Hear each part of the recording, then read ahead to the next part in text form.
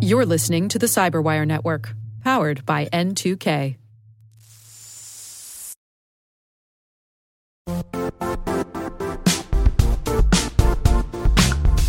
Don't struggle to align your organization's cybersecurity with business risk. Get the only solution that goes beyond reacting to threats with vulnerability and risk monitoring. You need the next evolution of MDR, and only Critical Start delivers it. Critical Start doesn't just monitor and respond to threats. They put you in control by detecting suspicious activities, quickly responding to contain threats, and identifying your most critical assets and protecting them against vulnerabilities and exposures. With continuous visibility, expert guidance, and measurable risk reduction, Critical Start has redefined what it means to manage cyber risk. Demonstrate provable security maturity to your leadership while positioning your program to achieve the greatest risk reduction per dollar spent. Stop fearing risk and start managing it with Critical Start. Visit criticalstart.com and request a demo today. That's criticalstart.com.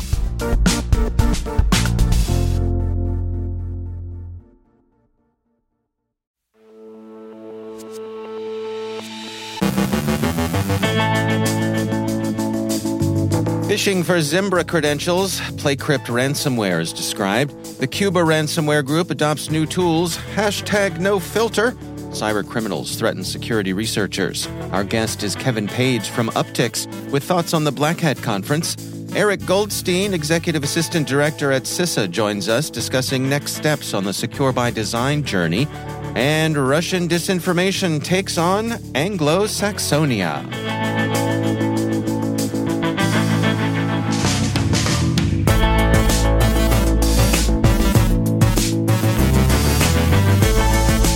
I'm Dave Bittner with your CyberWire Intel briefing for Friday, August 18th, 2023.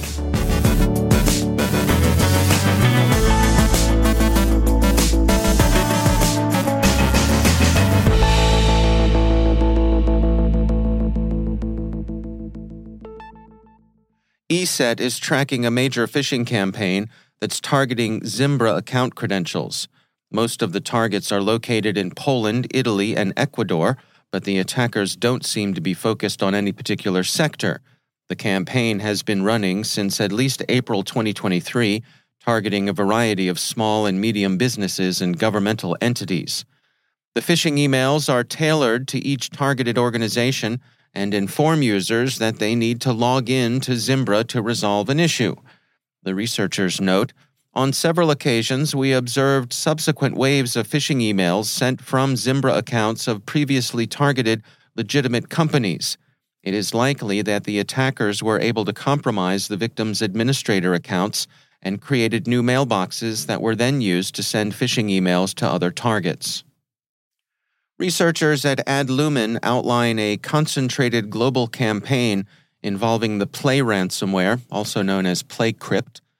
The campaign is targeting managed service providers used by mid-market enterprises in the finance, software, legal, and shipping and logistics industries, as well as state, local, tribal, and territorial entities in the U.S., Australia, the U.K., and Italy. The threat actors usually gain initial access by abusing remote monitoring and management software. The researchers state, PlayCrypt ransomware's code is highly obfuscated and shows strong resistance to typical analysis techniques. Notably, this ransomware group is the first to employ intermittent encryption, a technique that partially encrypts files in chunks to evade detection. BlackBerry has published an analysis of new tools used by the Cuba ransomware gang. The threat actor conducted attacks in June 2023 against a critical infrastructure organization in the U.S. and an IT integrator in Latin America. BlackBerry says the gang deployed a set of malicious tools that overlapped with previous campaigns associated with this attacker, as well as introducing new ones, including the first observed use of an exploit for the Veeam vulnerability, CVE 2023-27532. It's also worth noting that despite the gang's Cuban branding, the threat actors appear to be based in Russia. The group seems to be a privateer, making its money by hitting Western, Anglophone, democratic targets. that is, targets in countries Russia has framed as adversaries. Deep Instinct describes a privilege escalation technique that abuses the Windows filtering platform. The researchers built a tool for mapping remote procedure calls, which allowed them to find ways to manipulate benign services to perform malicious actions, such as code injection or file encryption. The researchers explain all the RPC servers on the system were mapped and methods were marked if the parameters that will be sent to the Win API are controlled by the RPC client. The Win API could be called directly by the RPC method or after several internal calls. RPC methods were also marked if specific keywords appeared in their name.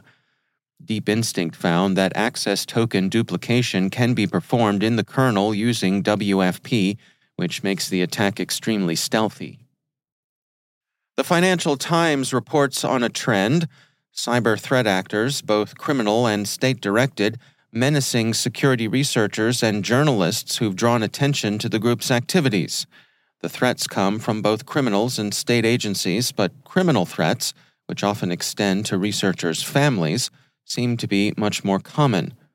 Mandiant's CTO Charles Carmichael told Financial Times, "These are young folks, teenagers, folks in their 20s that aren't employees of companies that are tasked with hacking, nor are they members of military or intelligence organizations. It's a bunch of folks with no rules of engagement. They have an unlimited amount of free time. They really push the envelope. They bring a lot of pain to individuals and make it feel very real." It can be more than simple harassment. Some of the crooks have engaged in swatting, a particularly malign action in which they spoof a call to police, reporting, falsely, that an active shooter is holed up at their victim's address. The criminals hope the police will respond to the bogus emergency with a SWAT team, which necessarily brings with it fear, humiliation, and the real possibility of misapplied deadly force. There are, however, occasions in which governments, especially the Russian government, have been involved in the menacing. German authorities are, for example, investigating the apparent poisoning of a dissident Russian journalist in Munich last autumn. The Guardian reports that the victim was at the time a reporter for the now-closed Novaya Gazeta. Her coverage of the special military operation was unwelcome in Moscow. According to The Telegraph, Russian military and diplomatic sources, amplified by state-controlled media, say that Britain's MI6 has assembled a team of Ukrainian Nazis and dispatched them, possibly aboard a grain ship now transiting the Black Sea, to kill Africans sympathetic to Russia. The sources said, "The goal of the Ukrainian unit that has been trained by British intelligence is to carry out acts of sabotage on key infrastructure in Africa and assassinate the African leaders who favor cooperation with Russia." The story of Ukrainian Nazi hit squads dispatched by MI6 to trouble African dreams of national self-realization is implausible, to say the least, but it's consistent with Russian propagandists' increasing attempts to frame Russia's war as a purely defensive operation, with the aggression all coming from Anglo-Saxonia, that is, from the Americans and the British. London and Washington, Russian pundits argue, have been at war with Moscow continuously since 1945. It's all a continuation of the Great Patriotic War, which increasingly sounds as if the British and the Americans were on the side of the Axis. And now they're using Ukrainian Nazis, slaves, zombies, take your pick as the terms are slung around freely and interchangeably, to prosecute a war against Russia, which stands alone as a bulwark of civilization against the soulless leaders of Anglo-Saxonia. Or, actually, they're not entirely alone. Pyongyang's dear respected Marshal Kim, outstanding leader of the Juche Revolution and the only and unique successor and leader of that Juche Revolution, the peerlessly great man, lettered in basketball at his high school in Switzerland, and so on, has pronounced North Korea's firm solidarity with the cause of Russia.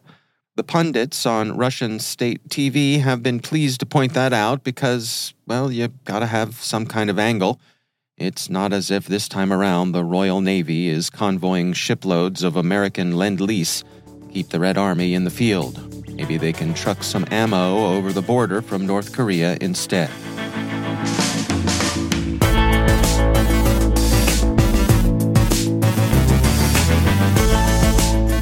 Coming up after the break, our guest Kevin Page from Uptycs has thoughts on the Black Hat Conference.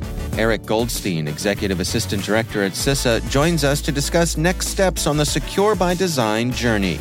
Stay with us.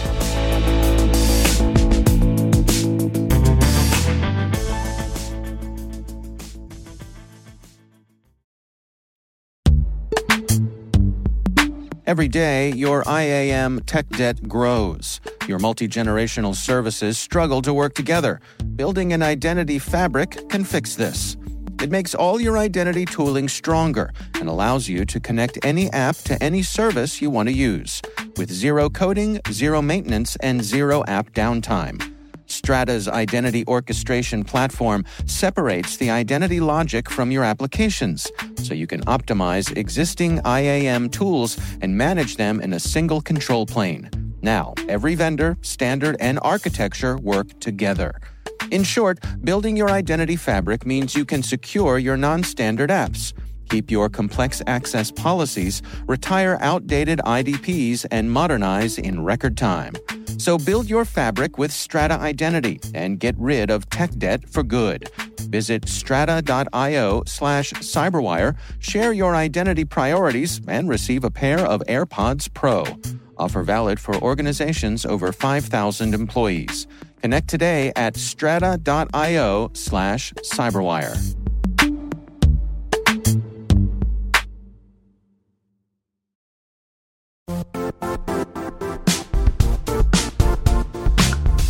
The IT world used to be simpler. You only had to secure and manage environments that you controlled. Then came new technologies and new ways to work. Now, employees, apps, and networks are everywhere. This means poor visibility, security gaps, and added risk. That's why Cloudflare created the first-ever connectivity cloud. Visit cloudflare.com to protect your business everywhere you do business.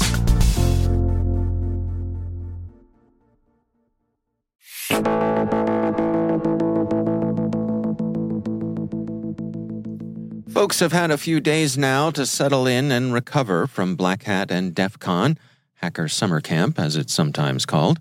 I checked in with Kevin Page, CISO of security firm Uptycs, for his take on this year's festivities in Las Vegas. I think that the tone and the content was pretty interesting. I think that I'm seeing Black Hat be very much like RSA. It almost felt like I was at RSA at Black Hat this year. So, the tone was really focused on, I think, a lot of smaller companies getting more mature in their capabilities, which was great to see. It was great to see some of these companies, really taking a look at consolidation. I think that was good. And I think there's also a little bit of sadness. There was a lot of security professionals that happen to be out of work right now. So there was a lot of people looking for work and a lot of people looking for great people that were available on the market. So that was also an interesting tone and lots of interesting conversations about both of those topics, what's going on in the security world, like why are companies letting go of security team members when our threats are not going down and vulnerabilities aren't getting less? So why would companies start to lay off some of their security people? And lots of talks about, I think, consolidation as well. So lots of talks about like, hey, I have a 20-person security team and I have 32 security products. Like what can we do to make this better and more efficient in the long term? So from a theme perspective, I definitely felt a lot of those types of capabilities that were going on at Black Hat this year. It was definitely feeling a lot like RSA. So very, very corporate, which is, I've been going to Black Hat for a long, long, long time. And this was probably the first year that I felt like, I had to wonder, am I at RSA or am I at Black Hat? And then I would walk downstairs and be like, oh, I'm definitely at Black Hat. This is Vegas. I mean, is that shift a good thing, a bad thing? Is it an inevitable thing? Like, as someone who's been attending these for a long time, how do you feel about that? I feel it's an inevitable thing. I think because people, I think corporate wants to have their kind of corporate events, with people all across security, from venture capitalists to cybersecurity startups to enterprise security companies. The ability to bring those together in events, I think, is great. I think RSA is much smaller venues, much smaller capabilities. And I think that Black Hat's maybe a little bit more centrally located than San Francisco, even if there are a lot of startups and venture capital that are focused on security in the Bay Area. This kind of more corporate move to Black Hat, you kind of saw it coming over the years. As Black Hat got more corporate and DEF CON got, a little bit, less corporate, but still a lot more corporate than it used to be. I think it's kind of inevitable. So it'll be interesting to see what happens, with RSA and Black Hat in the future, because people aren't going to want to go to two conferences that are the exact same thing. So we'll see what happens in the future. As someone who's in a leadership position, as CISO at Upticks, as you are, how do you plan out your time to make the maximum use of the amount of time you have there at a conference like this? So I focus on a couple of different things.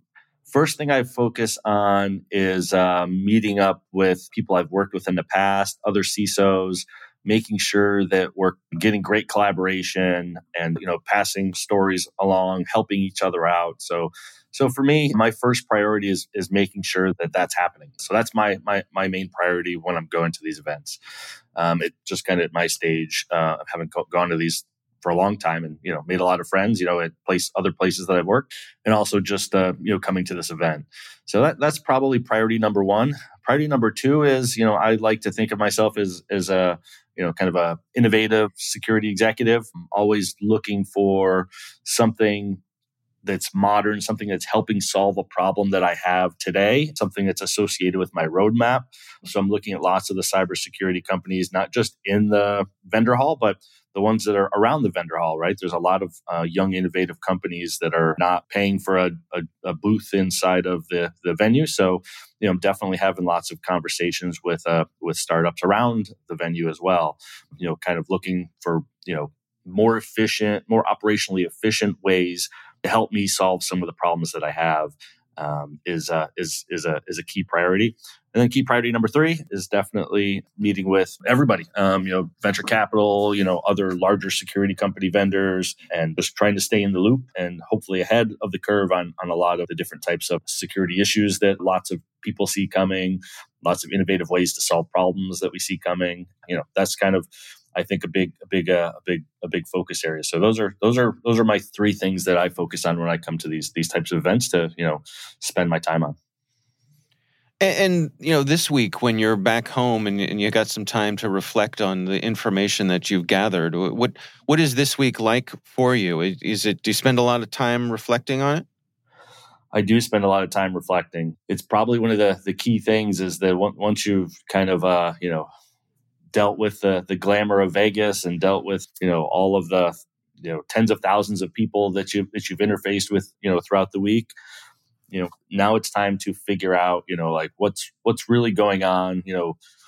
What was the most valuable use of my time when I was there? What did I get out of it? And how can I make sure that we can use and learn from the information that I learned from others, whether it was my friends, other CISOs, venture capital, some of the other enterprise security vendors.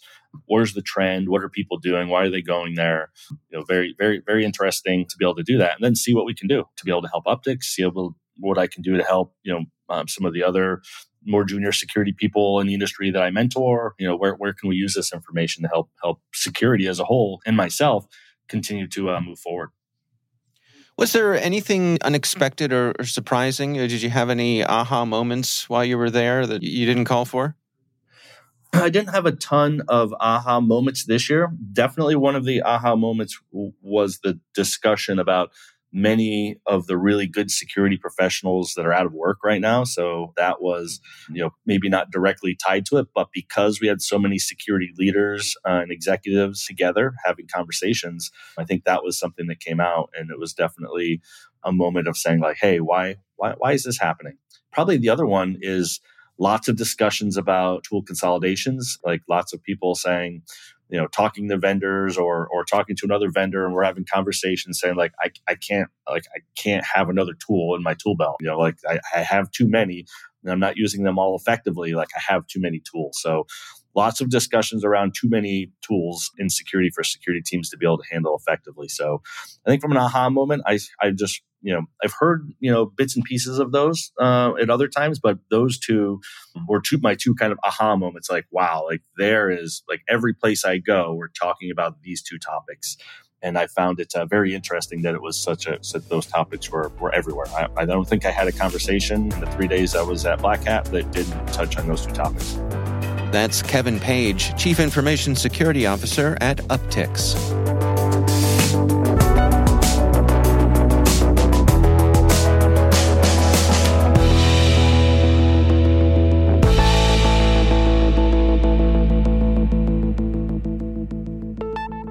And it is always my pleasure to welcome back to the show Eric Goldstein. He is Executive Assistant Director at CISA. Eric, great to have you back. I want to touch base today on this whole notion of secure by design, which I know is a focus of you and your colleagues there at CISA. Where do we stand and where are we going with this? Thanks so much, David. It's always a pleasure to be on. Just to catch listeners up, secure by design really is a concept that's now been codified in the National Cybersecurity Strategy. The idea being that the burden of cybersecurity really has to rest with those who are most able to bear it, which in many cases is actually not the individual enterprises who are being victimized by cyber intrusions, but is actually the manufacturers of the products that every enterprise is relying upon and that we know are exploited at scale by nation states and by criminal groups. And so our goal with Secure by Design is to work with the technology community and with partners across the world to really define what are the attributes of a safe and secure technology product, and then really drive change across the ecosystem so that technology companies make needed investments to ensure that their products are fit for purpose wherever they're deployed. In April of this year, we released our first white paper on this topic with 6 other countries from around the world. We released it at the RSA conference, and the goal of that was to really be a first chapter in this conversation to say, here are the principles that we think underpin a secure by design culture, principles like technology companies taking accountability for the security outcomes of their customers, technology companies showing radical transparency in their security programs and gaps therein, and then some really specific areas for future investment, areas like ensuring that we are making progress towards memory-safe coding languages or making sure that multi-factor authentication is turned on as a default feature, not an additional expense that you have to enable and pay for yourself. Over the past few months, we've been getting feedback from companies across sectors, a lot of the country's largest tech companies, as well as startups and innovators in the space, as well as other international partners. And we're now really excited to be working on our next iteration of this work, which is going to get a bit more specific to say, well, now that we understand generally what are the characteristics of a safe and secure technology product, how can we actually show it? What are the artifacts? How do we show our work to actually demonstrate that we're making progress towards this goal? And we're really excited to get a bit more specific and applied in making progress towards this goal. Can you share with us any of the things that we might see as we're looking towards the future here? Absolutely. I think the next thing that we're really going to see is some work by CISA and our international partners. And I'll note that we have many more international partners who we expect to be signing on to our next products even than the first one. But we're going to be seeing some examples of expectations that we should be setting of technology manufacturers who are deploying their products across sectors. One example is, of course, we spent a lot of time in our first product talking about the challenges of memory unsafe coding languages. I'll just note for the listeners, many might have seen a recent document from our partners at MITRE about the most common CWEs that were released this year. Well, the majority of those are actually the result of memory safety vulnerabilities or the use of memory unsafe coding languages. And we did some mapping. And what we were able to show is not only are those the most common CWEs, but they also reflect back to the most known exploited vulnerabilities that were identified by CISA as being widely exploited by adversaries. So what does this mean in practice? It means that not only do we know that the use of memory unsafe coding languages like C and C++ leads to more vulnerabilities, but those are the vulnerabilities that adversaries are exploiting to cause harm. So what do we do about that, right? That is a major challenge that takes real investment to address, both for new products, for new code bases, and legacy. So what we're saying is, well, let's encourage tech manufacturers to at least have a roadmap to say, we understand the risk. We are going to publish CWEs for all of our vulnerabilities to be transparent about the extent to which our vulnerabilities are deriving from this problem. And we have a roadmap to make progress that we're going to publish and hold ourselves accountable to. At the end of the day, there is no silver bullet here. It's really about driving accountability over the long term. And what sort of feedback are you getting here? I mean, it strikes me that, CISA, one of the main abilities you have is influence. You don't necessarily have regulatory oversight or power, but you do have a voice here. What's the feedback you're getting? That's exactly right. One of the most exciting aspects of this work is we have spoken to security and business leaders at major tech manufacturers. We have spoken to security leaders and business leaders at major enterprises. And there is consensus across the board that we as a country, we as a society, we as an economy need technology that is safe and secure by design and default. The question is, what does that mean and how do we get there? And so the work we have to do now is leveraging, for example, the great work that NIST has done in their secure software development framework, the SSDF, be really clear about what are the most important steps that can be taken to develop a product that is reasonably secure by design. And then, even in the absence of any new regulation, in the absence of any new shift in liability, let's drive consensus around enterprises who are purchasing these technologies, including the federal government, about what do we expect. And there's consensus around that direction, the steps to take. Now we just need to get specific about what it means in practice. All right. Well, Eric Goldstein is Executive Assistant Director at CISA. Eric, always a pleasure having you on. Thanks so much, Dave. And I'll just note, if folks want to learn more, they can go to CISA.gov/secure by design.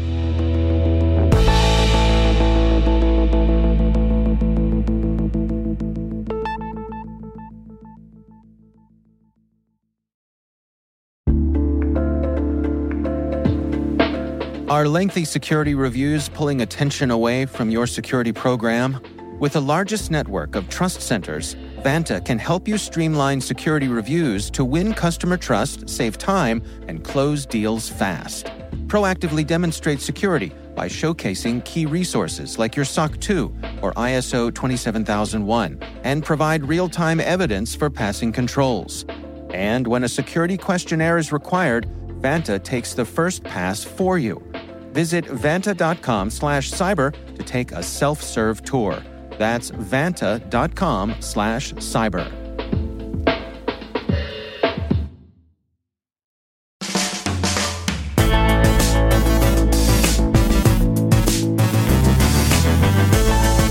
And that's the Cyberwire. For links to all of today's stories, check out our daily briefing at thecyberwire.com. Be sure to check out this weekend's Research Saturday and my conversation with Dmitry Bestijev from BlackBerry.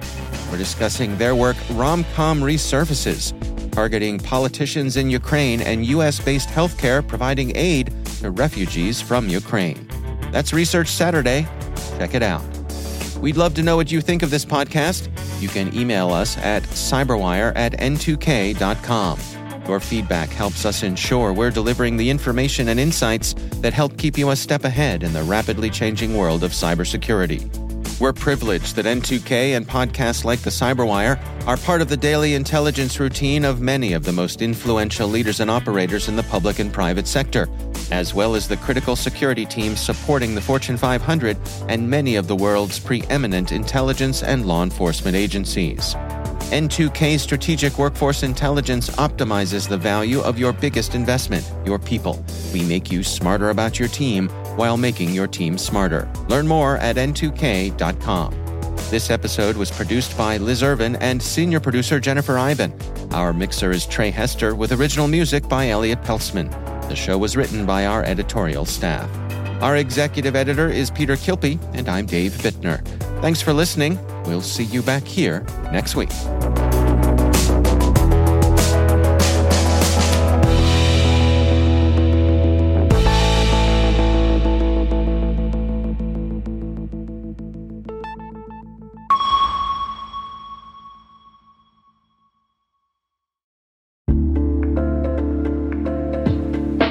Hi, everybody. It's Maria Varmazes here, your host over at T- Space Daily, and sometimes a guest on Hacking Humans, too. We here at N2K Cyberwire work hard to bring you concise, intelligence-driven news and commentary, and we'd like to know how we're doing. Please take a few minutes to complete our audience survey and share your feedback to help us continue to grow and meet your needs. Visit cyberwire.com/survey. That's cyberwire.com/survey to get started. Thanks so much for your input as we reach for the stars. It means the universe to us.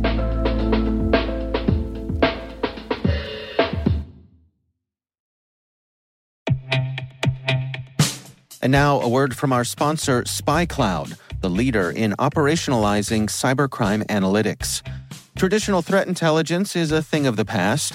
Cyber criminals are stealing vast amounts of credentials, session cookies, and financial data every day, and it's hard to keep up. SpyCloud is the trusted partner businesses turn to fully understand their darknet exposure risk and neutralize threats before it's too late. SpyCloud alerts your organization as soon as an employee or customer's data appears on the dark net, so you can act faster than bad actors to prevent cyber attacks like ransomware, session hijacking, account takeover, and online fraud. With insights from the industry's largest repository of recaptured data, protect the digital identities and systems most important to your business. Get your free corporate darknet exposure report at spycloud.com/cyberwire and see what information criminals have in their hands today. That's spycloud.com/cyberwire.